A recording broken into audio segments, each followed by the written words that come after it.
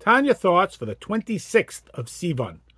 I once received a phone call from a non-Jewish high school student who was doing a unit in public school about religion, and she had to interview a rabbi. Well, I guess I qualified. And she asked me a series of questions, none of which seemed all that interesting to her. And I kept thinking to myself, what can I say that might be profound? Finally, she asked me, how does your religion define God? I put on my best rabbi voice and I said, God is. And she, of course, followed up with the natural question, God is what? And then I said unto her, no, God is. That's it. God is not his midos. God is not kind. Kindness is part of Hashem, but Hashem is. He simply is. Any description is validating Hashem with something outside of Hashem. God is not his midos.